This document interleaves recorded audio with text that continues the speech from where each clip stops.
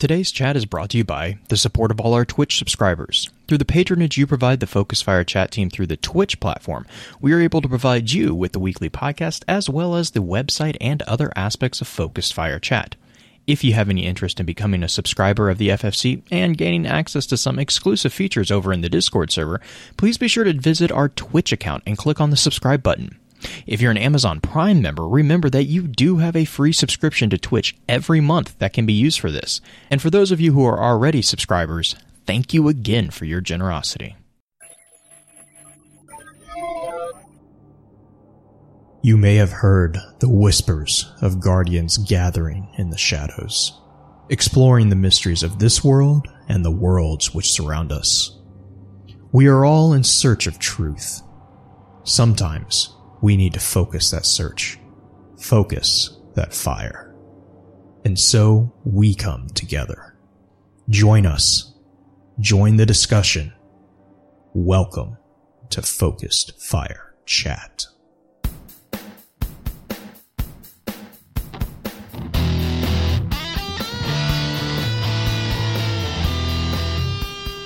Welcome to Focus Fire Chat, recorded live on October 18th, 2019, over on twitch.tv/FocusFireChat. As always, I want to give a big shout out to our live chat here with us tonight. Thank you so much for joining us once again.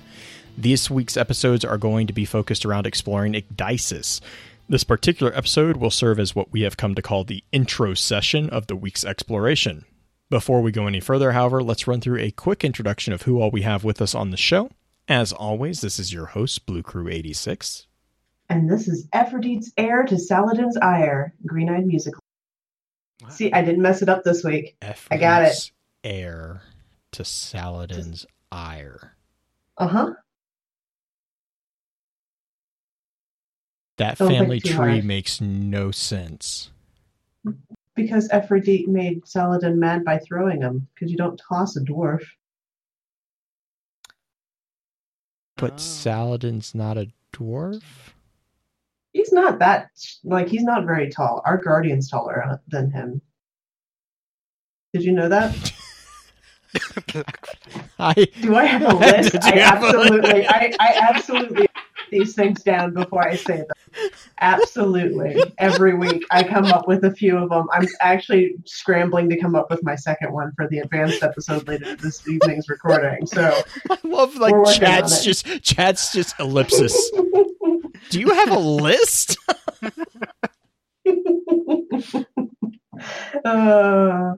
Yeah.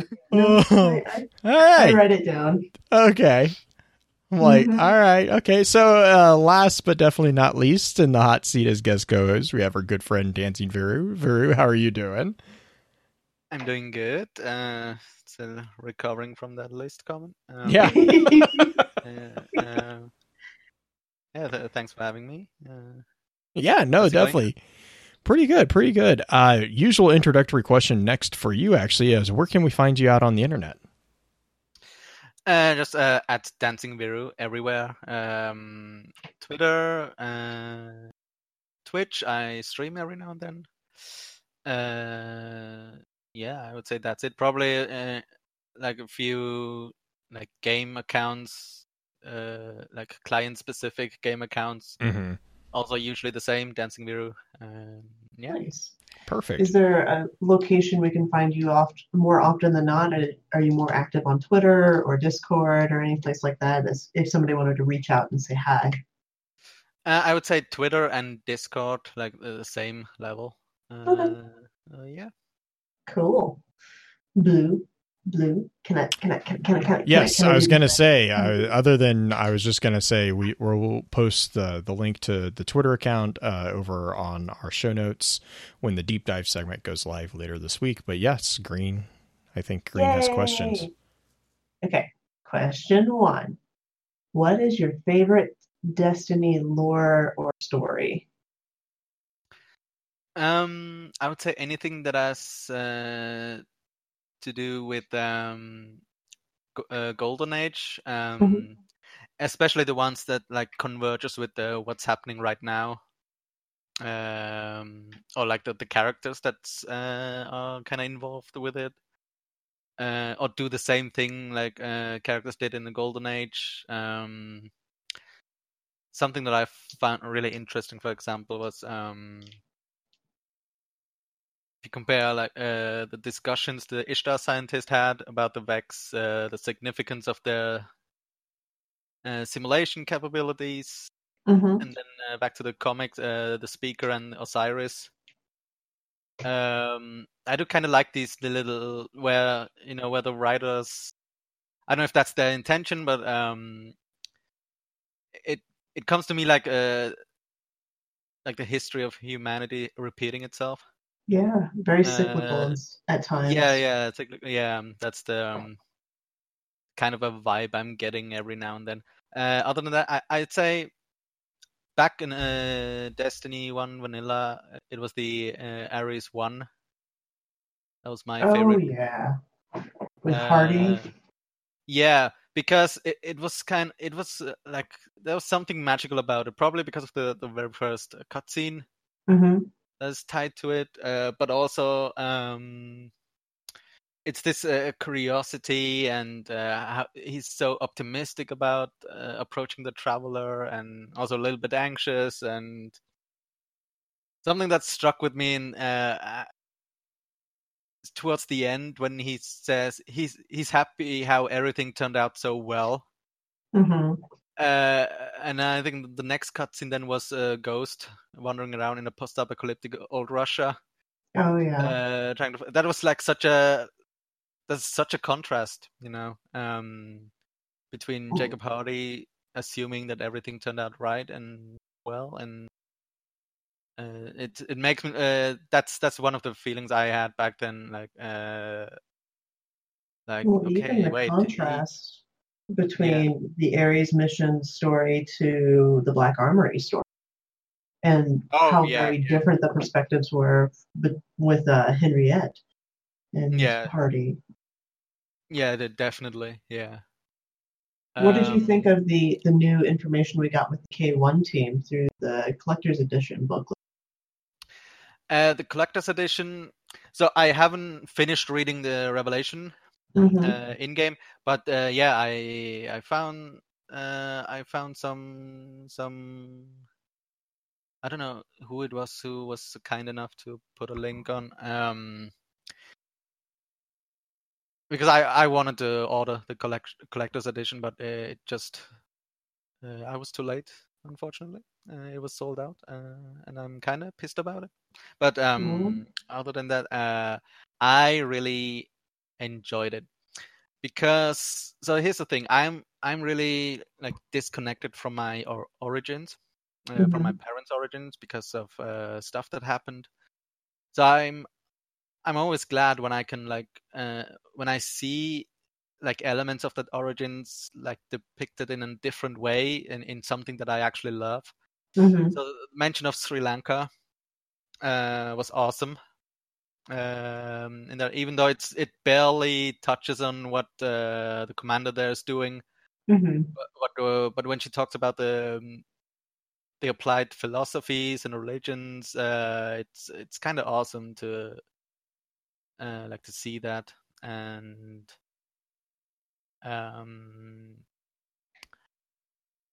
it's I find it fascinating. I think Seth Dickinson, he explained it on Twitter a few weeks ago. He wanted to show how religion evolved in Golden Age, and how it's now more of a way to approach science instead of abandoning science, which is quite awesome. Yeah, it's an interesting perspective on the development of not only a culture, but how we utilize things such as religion, and how a society in the future may or may not utilize it. Definitely, yeah. And another favorite topic is the 9. So I'm quite excited. Yay! The thing I wanted to ask you on top of that is, were you always into the stories of different like franchises, or was Destiny your introduction to it, or what was your introduction into lore exploration? It was so when it comes to games, it was Destiny, definitely. I had like some moments with Pokemon. Okay. I loved like reading the Pokédex entries to learn more about the Pokemon. Especially, sometimes the other version had a different entry, so I went to the internet to look it up and just to see like something that I found fascinating, but not in a scale as it is with Destiny right now. Okay. Because something that I love about fiction is when elements of nature and medieval stuff gets like mixed with futuristic sci-fi and even like fantasy stuff, and Destiny really scratches that itch for me. So yeah. That's awesome. Okay, so here I'm kind of dreading this because I kind of think I know what the answer is to this, but what is your primary class you play in Destiny? Warlock, yeah. Yeah. It's okay. It's okay. I forgive you. It's a race of probability. Eventually one was going to show up. I know, it's fine. I was doing real good. It's okay, Greeny. You don't have to forgive me because I don't need it. Yes, you fit right in. You fit right in. It's fine. Throughout Destiny 1 and up until recently, actually, I only played with one character, and that was my Warlock. Because now that Destiny 2 is free to play, when I try to like walk my new friends through Destiny, I decided to open up these new character slots and for Titan and Hunter. Very nice. Very nice. Here's the thing. I don't really get the debate regarding classes. It's they're all fine.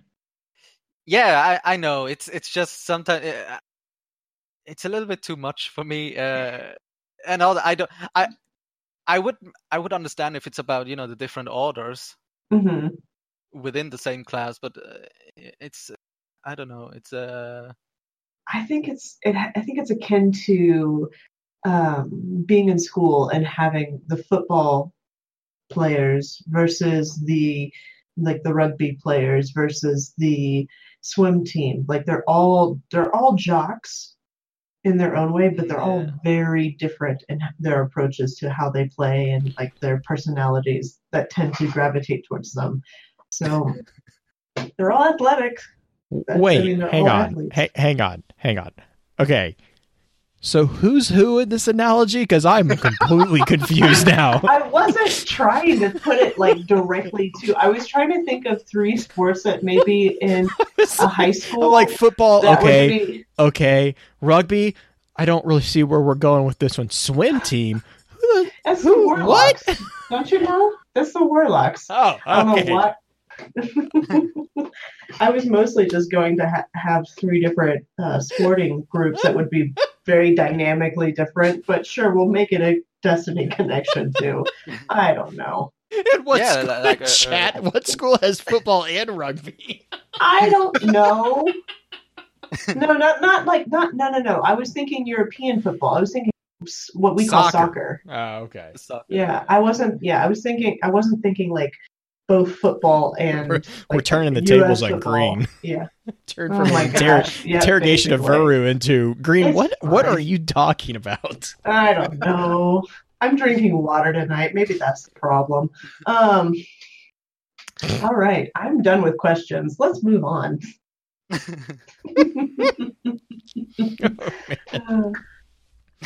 Oh man. So, well, I know she said she's done with questions, but she did put out a poll on the community. I did. And she remembered this week. So she was kind enough to ask the community. So how did everyone do on it wasn't really a pop quiz. Was this one the pop quiz one, or this one was kind of a fill in the blank? Mm, or a show your work. Yeah, it's more of a show your work, which I tend to enjoy a little bit more. The question was, with the release of Shadowkeep and all the information therein, do you think that the Nine have a hand in what we're going through on the moon? Why or why not? And it's more of an opinion piece to see if people, how the general community thinks about the Nine. More so is more of me conducting a science experiment rather than really truly trying to get a lot of really deep thought answers, because at this point the Nine have been this group that has shown up for the Drifter, essentially. That's all that we've really seen them as far as in-game characterizations. We've got a lot of information about them outside of the game in the lore, but how many people would actually know that, hey, the Nine don't have anything to do with the Hive that we know of yet? And technically, they don't have anything to do with the Vex that we know of yet.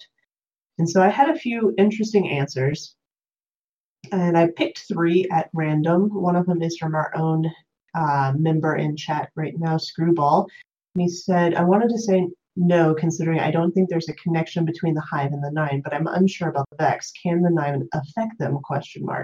Is there any interaction between the two, or are they operating on totally different levels? So kind of what I was saying, we don't have a direct correlation between the Nine and the Moon, or the Nine and the Vex at all at this point, but just to see where everybody's at. And we had at ARFNOT, ARFNOT. He said the Nine have set everything up from the beginning. They created everything from the darkness to the light. It's like their idea of massive social media experiment. Blame the Nine, like hashtag blame the Nine. And then Rich Widdowson said, I love that there are 2 conflicting sides of the Nine. The light and the dark are similar. Could the dark give them what they want? ? So that one actually took the whole question of, are they attached to what's going on the moon, and just took it one step further and being like, if the darkness is here, can the Nine utilize them? And that's kind of where I want to throw it back to you guys. What do you think of that concept? I'll let Veru go. First of all, I think the Stolen Intelligence Lawbook tried to make a connection, but I don't really see like a continuity. Maybe it's still coming. I don't know. But wasn't there like something? What was it? I think the Cocytus Gates was like emitting, was having like emissions of molecules, and apparently like the same kind of molecules appeared on Hellmouth. Mm-hmm. But other than that, I don't think there. I have a feeling. So, but that's like my spinfoil territory, and it has a lot to do with how the voice that's speaking to us in the Forsaken subclass mission, like the same kind of voice is talking to, like in the Invitation of the Nine, is talking to the emissary, which made me think that the original voices on Io, not the Traveler, the Nine. And interesting. So when we get our super, the Nine are talking to us in kind of the spinfoil that you have for that? Yeah, or at least trying to talk to us through quotes and phrases that we do know. One of them being the thing about the Black Garden. So if that's the case, then I feel like maybe they tried to either warn us or hint at us. But I also, like, throughout the season of the Drift, I had the feeling that the Nine just wants to. So they want us to succeed, but not necessarily like guide us through. They want us to like struggle and then like evolve through that. And that's why I think there will be like no other influence from the Nine at least during this season. I feel like they just want us to struggle for a while. Yeah. I mean, Blue, what are you thinking? I see what that. Full disclosure, I haven't finished the campaign, so I have no idea. But I see what you're saying as far as like the 9 wanting us to struggle, like because they're always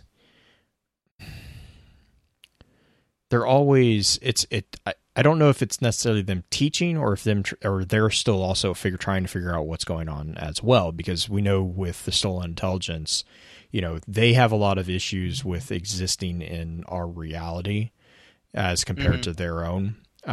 We've mentioned this a couple times, but like the whole concept of entropy, the whole concept of degradation of material it's really not something something that they have necessarily seen. As far as like the concept of them expecting struggle and stuff like that, the other thing that I think is worth noting is that we do have indications that there is a schism within the 9, as far as there are 2 primary groups that are if I remember correctly, they're working to the same goal, they're just taking different paths. One is, and I think that's what Rich was saying in his comment. Okay. Is that there are 2 conflicting sides of the 9, which granted, I don't know if they're actually conflicting, but there's 2 different approaches, like you're saying. So, I don't know. Do you think that do we even know what their goal is at this point? Is it to actually exist on our side? That's the other thing. I mean, ultimately, we know like we supposedly know their major goal is because they are trying, oh man. It's not Ecdysis, I think it's Dust, where they talk about the threat of the 9 is the problem is that if we basically stop existing or we stop thinking about them, basically they stop existing. Like they are separate but connected to our reality. They require us to exist. They're like a symbiotic parasite. Neil Gaiman's American Gods turned up to Destiny. Yes and no. Whereas in American Gods, they're kind of more like a tulip. These the 9 are not, like, it's not a psychological link insofar as much as I got that it was like it was an actual, like, they are derived from the aether, basically, of our reality. So if our reality ceases to exist, they technically are still chained to it. So what their ultimate goal is how do you break the chain without killing themselves? Yeah, and chat's talking about that as well. They whether that's to become, Black Flag says become complete. Dino is saying, they want to live apart from us, and Coordinator is, we are their battery. We are the source of their existence currently. And so they're trying to figure out in their own way how to sever the tie without severing everything, if that makes sense. Because again, in their existence, it's not, there's no entropy. Like there's no there, and when I say entropy, what I mean is like the degradation of material over time. Like when we, in reality, let's say, we're born, humans are born, and then from the minute that we're born, we're in the process of dying. Like it's kind of, that's just the pragmatic truth of existence, is as you go forward in time, your shell deteriorates. Deterioration is a real thing. Within the realms that have been described as belonging to the 9, within that dust realm, there is no entropy. It's a binary circuit. It's like either you exist or you don't exist, which is problematic, because if you don't exist, then you can't, like, there's no, like, a human being, if we get sick, we can work towards getting healthy. The figures of the 9, it's like either you exist or you don't. There's no recovery from that. It's an on or off switch, which I think is where the research into like the entropy with the Cocytus gates, where they're creating, arguably creating new life and sending it through and learning from that process. We see the evolution of their thought process through that particular entry in the Stolen Intelligence. They're trying to transcend their existence. They're doing the same thing humanity is doing, but they're doing it on a different level because they exist on a different level. Mm-hmm. Yeah. Interesting. Okay. And I feel like they also the Nine don't understand that there's like multiple layers of existence. Yeah, and I kind of get they're kind of like it makes me think that they're kind of two-dimensional. Not like lesser, but they exist on a two-dimensional frame, whereas we exist on a three-dimensional existence. Well, they exist on a binary process. Right. Well, that's what I mean. It's like, and I think that's what Veru is kind of mentioning. It's like, it's really funny if you've ever seen Inside Out. There's a part in the movie where they're being reductioned. It's a hilarious part, but they have to go through a reduction tunnel, and as they go through the tunnel, someone turns it on, and they start getting reduced into different dimensions. So they go from a 3D to a 2D to a 1D, and then they start like decomporalizing before they get through. But it's like watching that transition, you kind of get a sense of, three-dimensional, you have arguably six directions. You have forward, backwards, right, left, up, and down. Mm-hmm. Well, if you're 2D, you have forward and backwards. Like that's it. Like you've been restricted to a significant level. Which is where you get the arguments of if you can ever exist in a four-dimensional, that's arguably even, a quintillion more. But that's where your difference is. Your existence is on a 2D plane. You're interacting with a 3D plane that's going to take a little bit of calculation differences to get used to.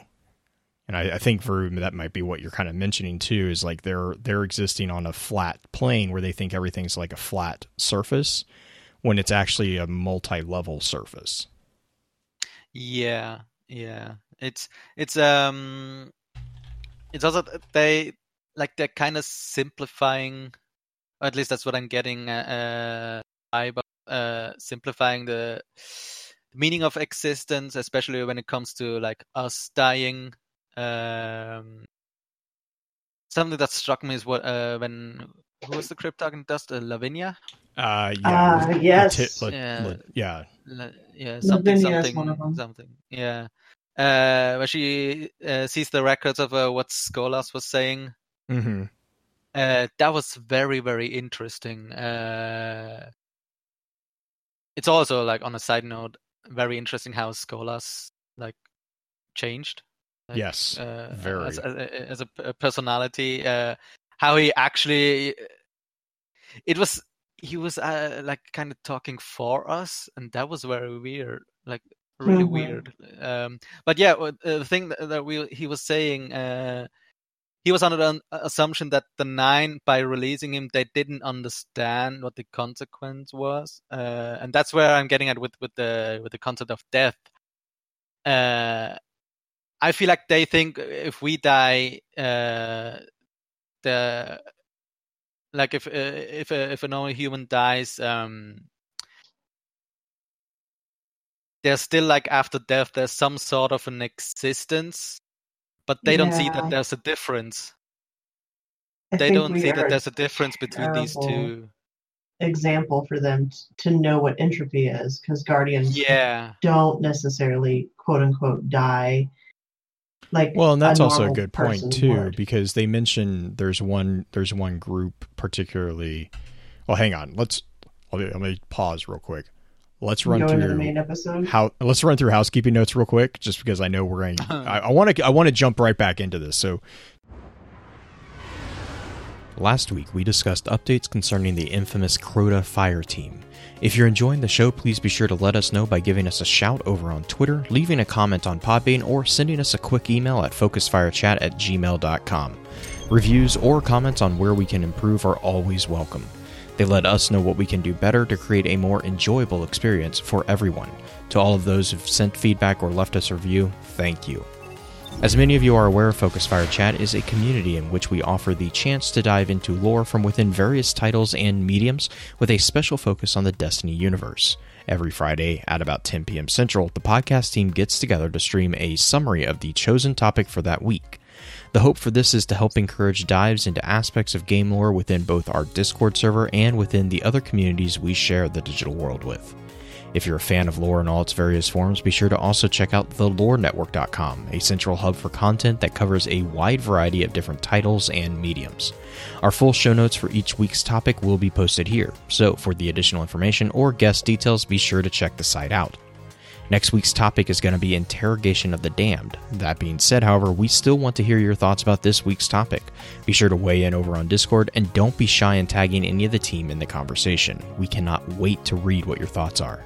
For now, let's get back to the show. Okay, so what I was going to say is, on that concept is that it's interesting because there's those two groups, segregations, whatever you want to call them, of the 9. Mm-hmm. One of them is associated with alchemy. And when you talk about like the alchemy and types like that, they focus on like the energy or, like Full Metal. We talked about Full Metal Alchemist a little bit earlier. A really simple thing is like the concept of like exchanging energy and trading energy and, transmutation and stuff like that. Whereas if you're talking about the process of the transfer of energy itself, technically you can argue that even though the entity dies, the energy signature changes, but it's not destroyed. Like right. energy arguably can't, there's the argument that energy can't be destroyed. Create or destroy energy. Right. It's just reverberating differently. Yeah. Yeah. That's what I try to get at. I feel like they only see us as these energies. Mm-hmm. They don't realize that they don't realize that the flavor differences are very important to us. Yeah. Flavor differences. Well, I don't know how else to say it. Like it's the wave signature, I guess. Like now I have an idea. Like some guardians taste like tiger's blood. Some you know what like you can do. You can do whatever you want. Fine. Cole can take it and run with it. I'm gonna. So, like, for example, if the 9 would have seen Toland in the past and would see him now, I don't think they see a difference. Well, would they see? No? Oh, that's an interesting thing, because would they recognize the difference in this signature, though? Would it be a difference in because he's fleshy, but do they recognize him as thought because they are from a thought world or thought realm or thought-like place? Well, and I guess it would also depend on how granular they're looking, right? Right. Yeah, that's another thing. Yeah. Interesting. But yeah, that's what like the layers of existence, like even like after death. Wasn't that also like that's something the emissary said also, right? During the invitations, like when they talked about death, she says, "You don't even understand the meaning of that word." Mm-hmm. Oh yeah. That's yeah. So something I wanted to ask both of you, if we have new listeners who have never played Destiny, have never read any of the lore, because I was trying to think of how to describe this, because one of my coworkers who might actually be listening in asked me, what are you talking about tonight? And without going into a huge amount of detail, I had a hard time coming up with what the 9 are in a really simplified, try to keep out as many Destiny-oriented words as possible. How would you describe what the 9 are to somebody who's never done anything on lore or read or watched any of the videos or anything? Vuri, you wanted to go first? I can try. It's difficult. That's a fair response, sir. I would describe the 9 as an unknown. No, not unknown. That's a little bit. So the 9 are a group of entities, like unknown kind of entities that seem to have some sort of sentience, who Oh man, that is quite difficult. Right. Who are like maybe what's the best visually maybe not approachable, but they're kind of there. The like the nature of their existence is unknown. But we have like some law entries and evidence and like characters who like work for them, who want to interact with us, but the intention is still unknown. Well, kind of unknown, and it seems like they want to help us, but they don't know really. Like they don't understand our laws, our physics, and it is implied that they live through us. So I guess I would describe it that way. Blue, you want to give it a shot? I would. So Dino actually is kind of going along the lines that I was actually thinking as well. The best example that I could say is like the 9 are obviously going to be specific to Destiny, but in our parlance, in our reality, I would say think of the ancient Greek gods, especially the Olympians. They are entities that are above humanity, but are still weirdly flawed. And they have their own individuality, but they are they're not ephemeral, but they're ethereal. They're something that's not solid. They don't really exist in our plane. And so Dino right now is saying, you know, they're the solar system's consciousness, given thought by the existence of life in the solar system. And it's very similar to my own understanding of them as well. Is again, they're kind of like that Tolnep description that you were description that you were talking about with the American gods. Like it's this you know, Veru kind of said it, this entity that is there and is present but not present. And again, I kind of go back to the concept of the ancient gods. Like these are things that look over you, but they don't necessarily get involved. They can, but they don't necessarily do. And if they do, they can change quite a bit, or they could change just you know, it's like it's very fickle almost. But that's how kind of I would explain the 9 to someone who has like no grounding in Destiny. It's like think of the ancient Olympian gods. Now, take out the deity-esque-ness, and that's the type of character the 9 kind of exist as. Nice. Yeah, so and they do identify themselves from the Fountain of Acleus, the night before chaos. Yeah. The thing that I kind of said to kind of describe them is that in the game there are higher powers. We are a pawn on a chessboard, and there are 2 players in some ways. Honestly, there are a lot more players than that, but the 9 are an unknown player rearranging the board at will. Like they are messing with everybody's gameplay. Real quick, I have to correct myself. I think I said Tolnep, which is Battlefield Earth. I meant Tulpa, which similar. That makes a little bit more sense. Tolnep is completely different, and I am kind of like laughing at myself for bringing that whole concept of nonsense in. Tulpa is what I meant. It's the creature that's created via the psychological thought. It's a very interesting little mysticism paranormal creature. But yeah, sorry. Yeah. I wanted to correct myself before I got too far because I'm like, I think I just said the wrong alien, like the wrong thing. You know, some days I just let you go. Yeah, I trust that you got going. But I appreciate that. All right. Listen, I appreciate that for most times. You let me do that all the time, so it's totally going to go look up Tolneps now and see if I can bring them back in. Figure out a way to bring them back in. Like I meant to do this. The Tolneps were so funny, but anyways.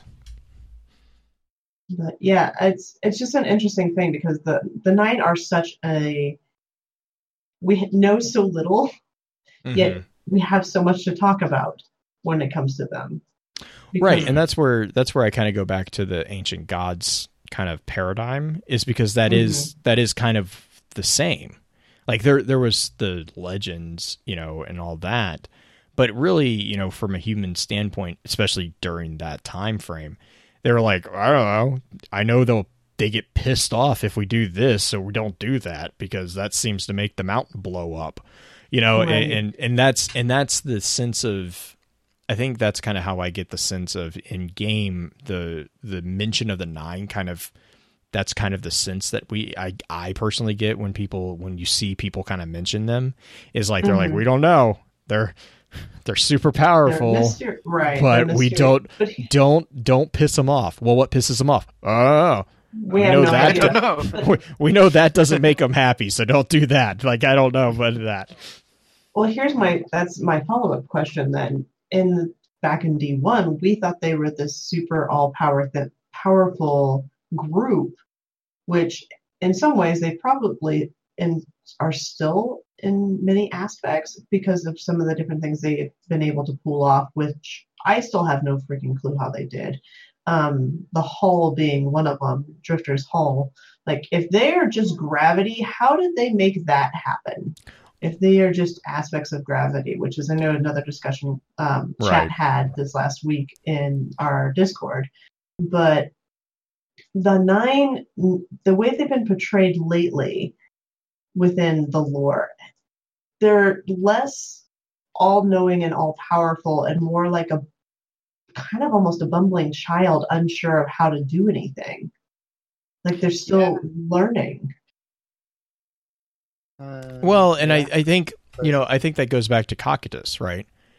And that kind of to segue into Ecdysis, really.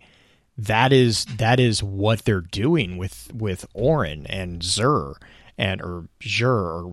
Did we ever decide how to pronounce his name? I don't think we did. Okay. Everyone just says Zur, which is fine.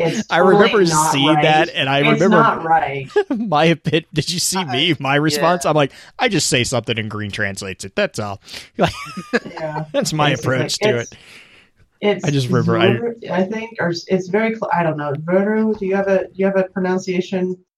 I feel like in Destiny 1 or maybe early Destiny 2, there was some NPC, like one of the idle dialogues mentioned his name, and I feel like it was Zur. Yeah. It might have been Lakshmi. That's it. I mean, everyone's called him Zur for so long, but just because of the way it's written, it makes me think that they were intending for it to be a lot more exotic sounding than it actually is. Right, and that's like Gjallarhorn or Yallarhorn. Yeah, I think technically it's Yallarhorn, but I think Zur is fine. Zur is what I refer to as Mara's BFF. Just T for T, nice BFF. Word. Yep. Mara's wrath before Petra, which is true. Totally is. But anyway. I mean, that's what I was going to say is like, so your idea of them like the bumbling blah blah blah, that's where you get that is their existence in our reality. Like, but then if you transcend into their reality, I imagine that's very much different, right?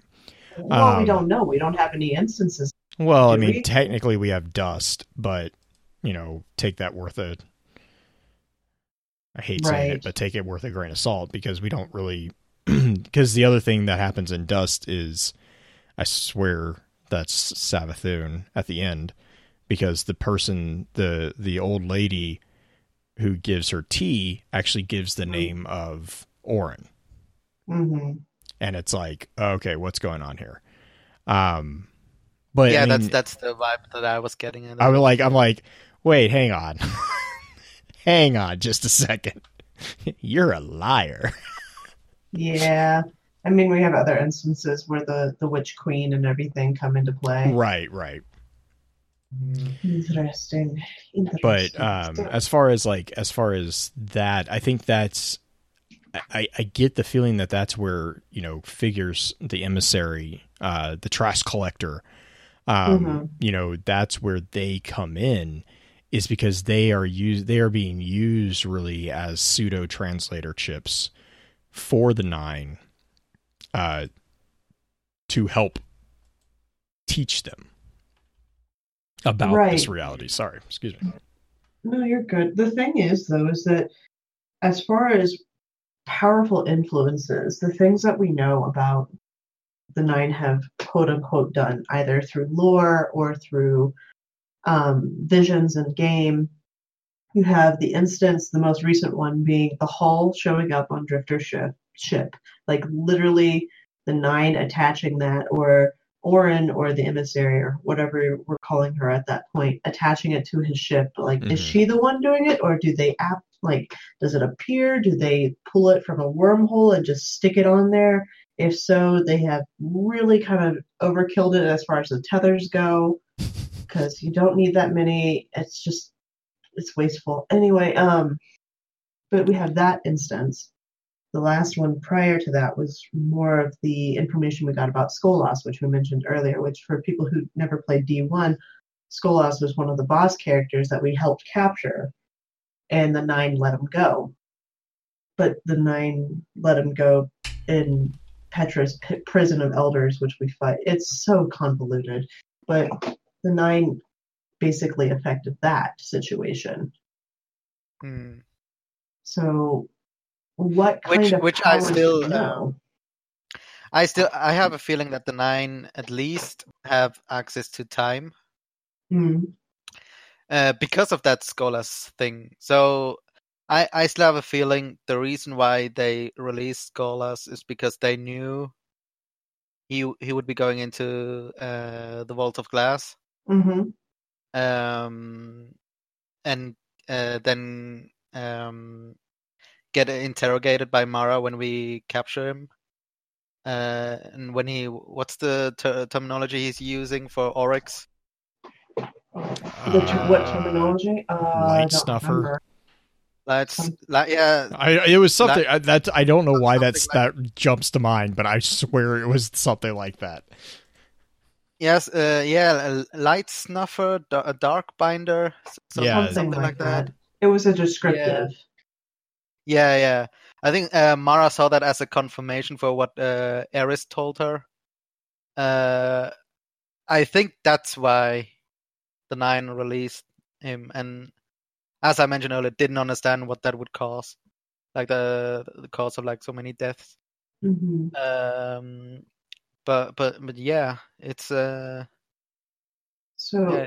here's an interesting thing, and this kind of goes back to a debate we had last week with Wicked, in so much as if the Nine are a binary, like they are a knowledge-seeking group or they're trying to figure things out, that likely means they don't have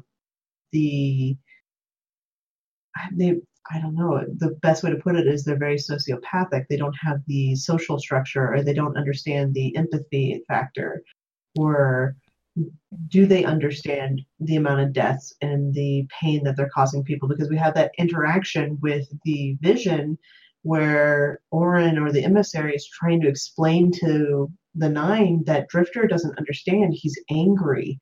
This is what he's going to lash out. This is what he does. So my one counter argument to that is just on the terminology. I agree with it. I agree with the concept. I hesitate to say that they're sociopathic though, because that's right. No. I would say that you can't. I mean, you can, but it would be akin to us being. If you look at an ant looking at a human, you can't. The ant can't call the human sociopathic because the human doesn't understand the concept of the ant's social constructs. Right. But then on the same level, if an ant tried to explain those constructs to a human, you would get a similar concept of frustration from both sides, because that realms of existence don't exist between the two. There's the loss in translation aspect of it, but do you think that the Nine in their own realm, because of how binary it is, do you think they even experience something like empathy? Yes. Because that's where you get the schism between the groups. Gotcha. Oh yeah, true. That's gotcha. like that's the entire argument between the groups. Is one of them is saying it's not right to basically sacrifice humanity for lack of it's not right to like use up the battery of life that is our reality, whereas the other one is like they're not necessarily saying it is right, but they're just saying, oh well, our existence means more, and we need to find a way to sever this tie regardless of the cost that it might do. Because the other thing is like, you know, it's a two-way tie, or it's a two-way street there. If they sever the tie with us to further their own existence, yeah, that might mean that they exist separate. But in the same vein that they can't currently exist without us, can we currently exist without them? We don't know. Right, and that's where I think a lot of that segregation kind of seems to stem from, is like, I get the sense that the darker of the two groups, the more sociopathic or the more apathetic of the two groups, is kind of saying, well, we don't care, they're not us. And the other ones are kind of like, well, like they aren't us, but it's like animal rights activist, right? It's like, and that's a terrible example. That is a really, really bad example. I'm gonna kind of double down on. I'm gonna get hate for this, but yes, but it's like a person who fights for animal rights says that it matters what, you know, whatever animal, you know, however that animal is being used, it still needs to be used in a humane fashion. I mean, and you have obviously extremes there, but in general, like taking a moderate on the two sides here, you know, a person who is sympathetic to an animal's plight, regardless of if that animal is being put in slaughterhouse or whatever, they would argue that it still needs to be treated humanely. Whereas a person who is for the opposite side, on the moderate side as well, says, oh, they're going to die anyways, it doesn't matter, we should just pack as many of them in there as we can. But you see what I'm saying? Like, one of them it's the human rights activists. God, I'm just getting myself in trouble in this one, aren't I? Yep, you are. I'm like, you're bringing up flashbacks of a video that I was forced to watch in college, Food Inc., where I sat crying in the library. Because of the chicken. Black Flag, yes. To quote Ender from Ender's Game, how we win matters. Yeah. Like, and that's actually, yeah, it's one of the few things Orson Scott Card did well. But like, that's a good example too, because the war that Ender fought in Ender's Game, one of the reasons he did so well was because he cared about not just his own soldiers, but also who he was fighting against. He went in for the kill, for the one blow kill, the quick humane kill. Not that he balked from it, but he didn't torture them. He didn't like extend it to make it painful. And I think that's where you kind of get the segregation between the two groups of the nine. And I think that's where you see Oren especially kind of come in and be like the argumentative figure that we see, who starts out as Nasa and goes into Nasan and then becomes Oren. I think that process, because also remember when she becomes the emissary, final shape, and we kind of were talking, Dino and I were kind of talking about this a little bit. When she finally becomes that emissary figure, she not only sheds her guardianship, but she actually regains all the memories of all her previous existences. Right. And that's where Dino was saying, Dino's arguing that it's not necessarily Savathun. It probably is Oren fighting to save Lativa, or whatever the student Cryptarch is. She's actually trying to save her from Savathun because she's using the name Nasa. Lavinia. Yeah, Lavinia. Yeah, she's using her own name because it is her name. She is able to take up that name again. Yeah. Oh yeah, I'm under that impression as well. I just thought like you meant that the one who introduced herself as Nazan. Yeah. Sorry, So like, I think, I don't know. I'll have to reread Dust. I was reading Ecdysis, to be honest. So, but I remember when I was reading Ecdysis and I was looking up NASA, that entry from Dust popped up because she actually does introduce herself as Nasya. Like it's like, Yeah. So, I think we have a pretty decent introduction as far as what the 9 are, what we know of the 9 at least. Do we want to kind of wrap up the intro episode a little bit and then let's do some shout outs for the intro, and then for the advanced session, which, for those listening, will hit later this week on Friday. We'll actually, I think that would be a good opportunity to jump and go through the individual entries, because I think there's a lot of really cool stuff within the entries themselves. Yes. Shout outs. I guess I can go first. My shout out goes to a very odd place. Most of you know that I don't watch a lot of TV or don't watch a lot of movies or anything like that, but there is one show that is on currently, and it is a very bizarre thing for me to shout out for, but there's a reason for it. The Masked Singer is out, and they're currently revealing all of it.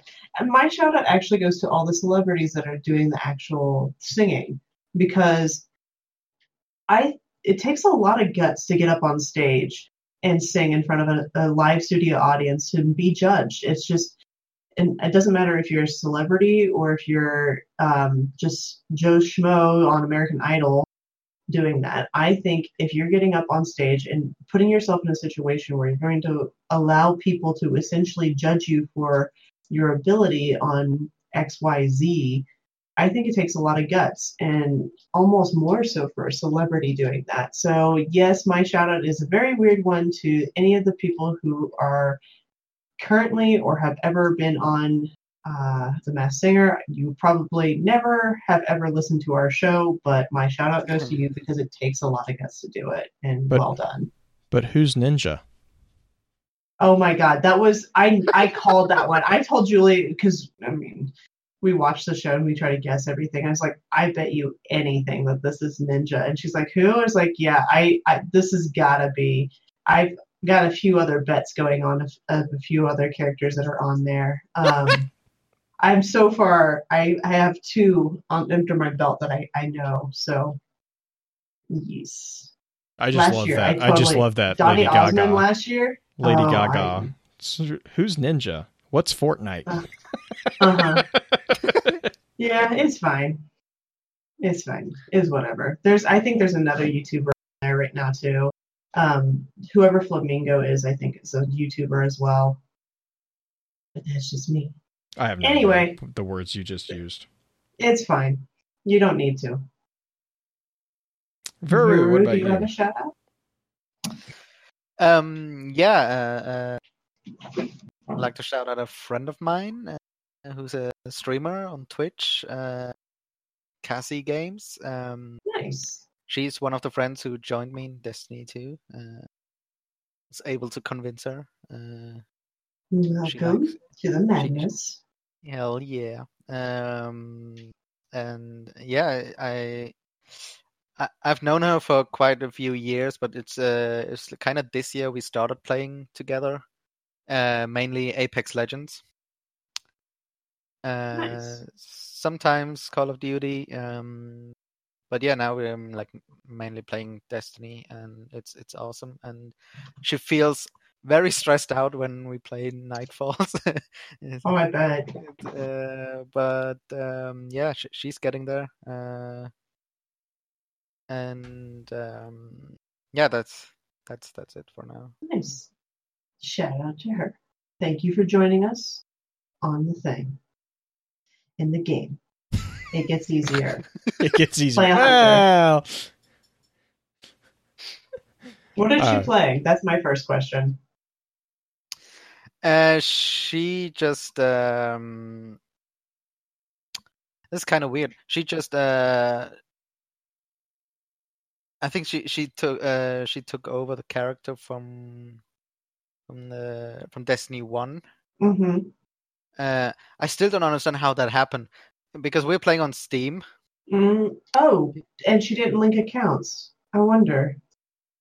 Yeah, I don't think she linked them, but she played Destiny 1 on Xbox, and I don't know, maybe she did, maybe she saw like a notification somewhere. I think new players get that notification that you can link your accounts or something. Maybe she did that. I can't remember, but yeah,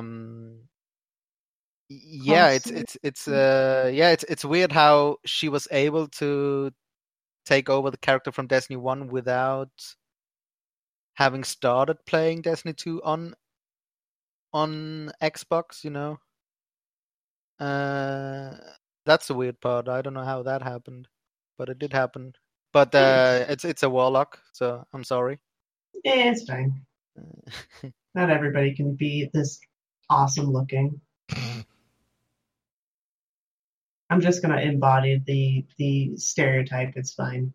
Anyway, Blue, shut up. Yeah, I actually have two. Which, ironically, one of them just showed up. Man at Arms. So I had a really big annoyance morning. Basically, YouTube's being YouTube, and I'm gonna not continue down that tangent because it will get very adult themed as far as my language goes, as far as my opinion goes on the way it's being handled. But Man at Arms actually kind of talked me down and walked me through a couple alternative options. So hopefully we'll still be able to get stuff over onto YouTube. And so that's largely thanks to him. But then also, this is more of a comical shout out, but Josh, or Infirmage, who we've had on the show a couple times. So because Destiny 2 is free to play, Josh decided to roll up some characters. And the questions that I've been getting are amazing. Like, it's just, he's like, who is this dude and why is he so pissed at people? I'm like, oh yeah, that's because he's infected by Vex. Okay. Oh, Asher? Yeah. He's like, who's this random lady that's telling me to go ignite a forge? What's a forge? Like, I really want you to like tweet these out, just like these random questions. These are awesome. It's so amazing. Right? I'm like, oh well, that's why are you doing that? He's like, I don't know. They told me to go do it. I'm like, oh God. Oh no. Let me just say this for like people who are quote unquote just starting the game, or even if you're re-rolling a character, dear God, Bungie, how many times do I have to go back and between both Benedict and, gosh, who's the other one? Drifter. I had to go back and forth between Drifter and Benedict like 4 times in the tower. Then I had to go to like Ikora.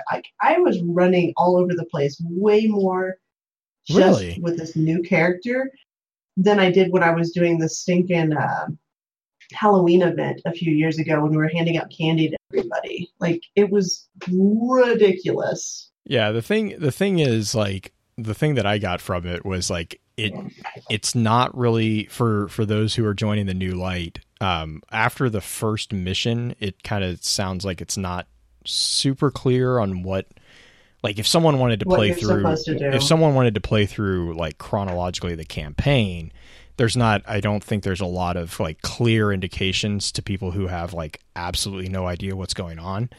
Not yet. Because when I talked to him, I was like, yeah, so what you should do, Red War, God, I always flip them. Curse of Osiris and Warmind. No, Warmind, Curse of Osiris, Warmind. I always flip them. Curse of Osiris. Warmind, and then Warmind, and then Forsaken. And like some of those, so except for Forsaken, campaigns, you can only get them from Holiday. But correct. Then there's quests that he's doing that are completely separate, but they reference things that happened in Forsaken and Season of Opulence. And so he's like, why is this guy yelling at me? I don't know why is she so mad at us? Why does she hate Guardians? Like, oh my God. Is she a robot or is she a person? When I open up the new character slots for my friend Cassie, and like started playing with her, it was so confusing. Like, every time I had to like think for a moment before suggesting what to do. and there's a gaming news podcast I listen to, Waypoint from Vice Games. They're awesome people. And they talked about it. One of the hosts is a huge Destiny nerd, huge lore nerd as well. And he got the other host to play it now that it's free to play. And even they said so. In one of my previous jobs, I worked as an interactive media designer. One of the tasks was to come up with UI elements and design them.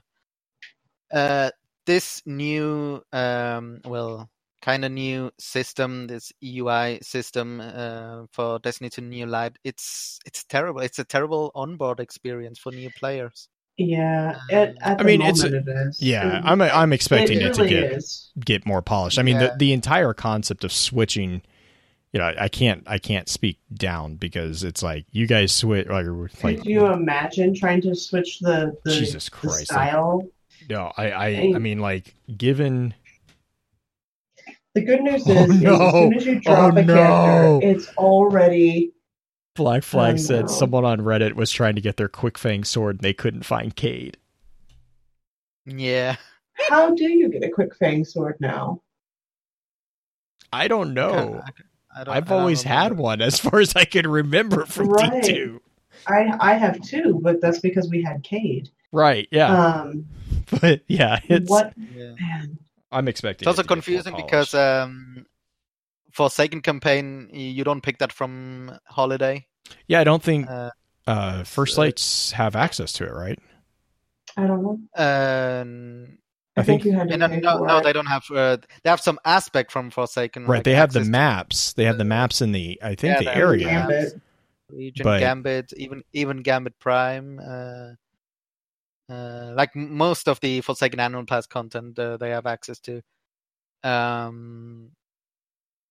But not just you come in as a new player and you learn all this campaign at the Holiday, and then where do I start Forsaken campaign? Which is just I think that's just as it was usually on the first mission on Tangled Shore. Yeah. The thing is, it's just interesting because they have no concept not only of what the world is, but now the world is just throwing them, just go explore. I think the first waypoint I got was to go do strikes, but there's no concept of what's going on in the strikes. Like, why am I doing strikes? What is this? And I can see why people are confused. I can see why it's been difficult. Yeah, it's not the best onboard experience. It's all right. But we should wrap up. Yep. Let's just run real quick. We'll say goodbye, and then we'll go for the next episode. So, sound good? Goodbye. Goodbye. Bye. With that, we'll begin to wrap the chat up. Thank you again to those over on Twitch for coming to spend your evening with us. If you'd like to join us for the live streaming of the episodes, please be sure to give us a follow over on twitch.tv/FocusedFireChat. Links to all our episode archives can be found at www.thelorenetwork.com. Please be sure to email us at focusedfirechat@gmail.com with any comments and or questions for the team concerning the podcast, and let us know how we're doing by giving us some feedback and a rating over on iTunes as well. So until next time, focus your fire and may your light shine bright.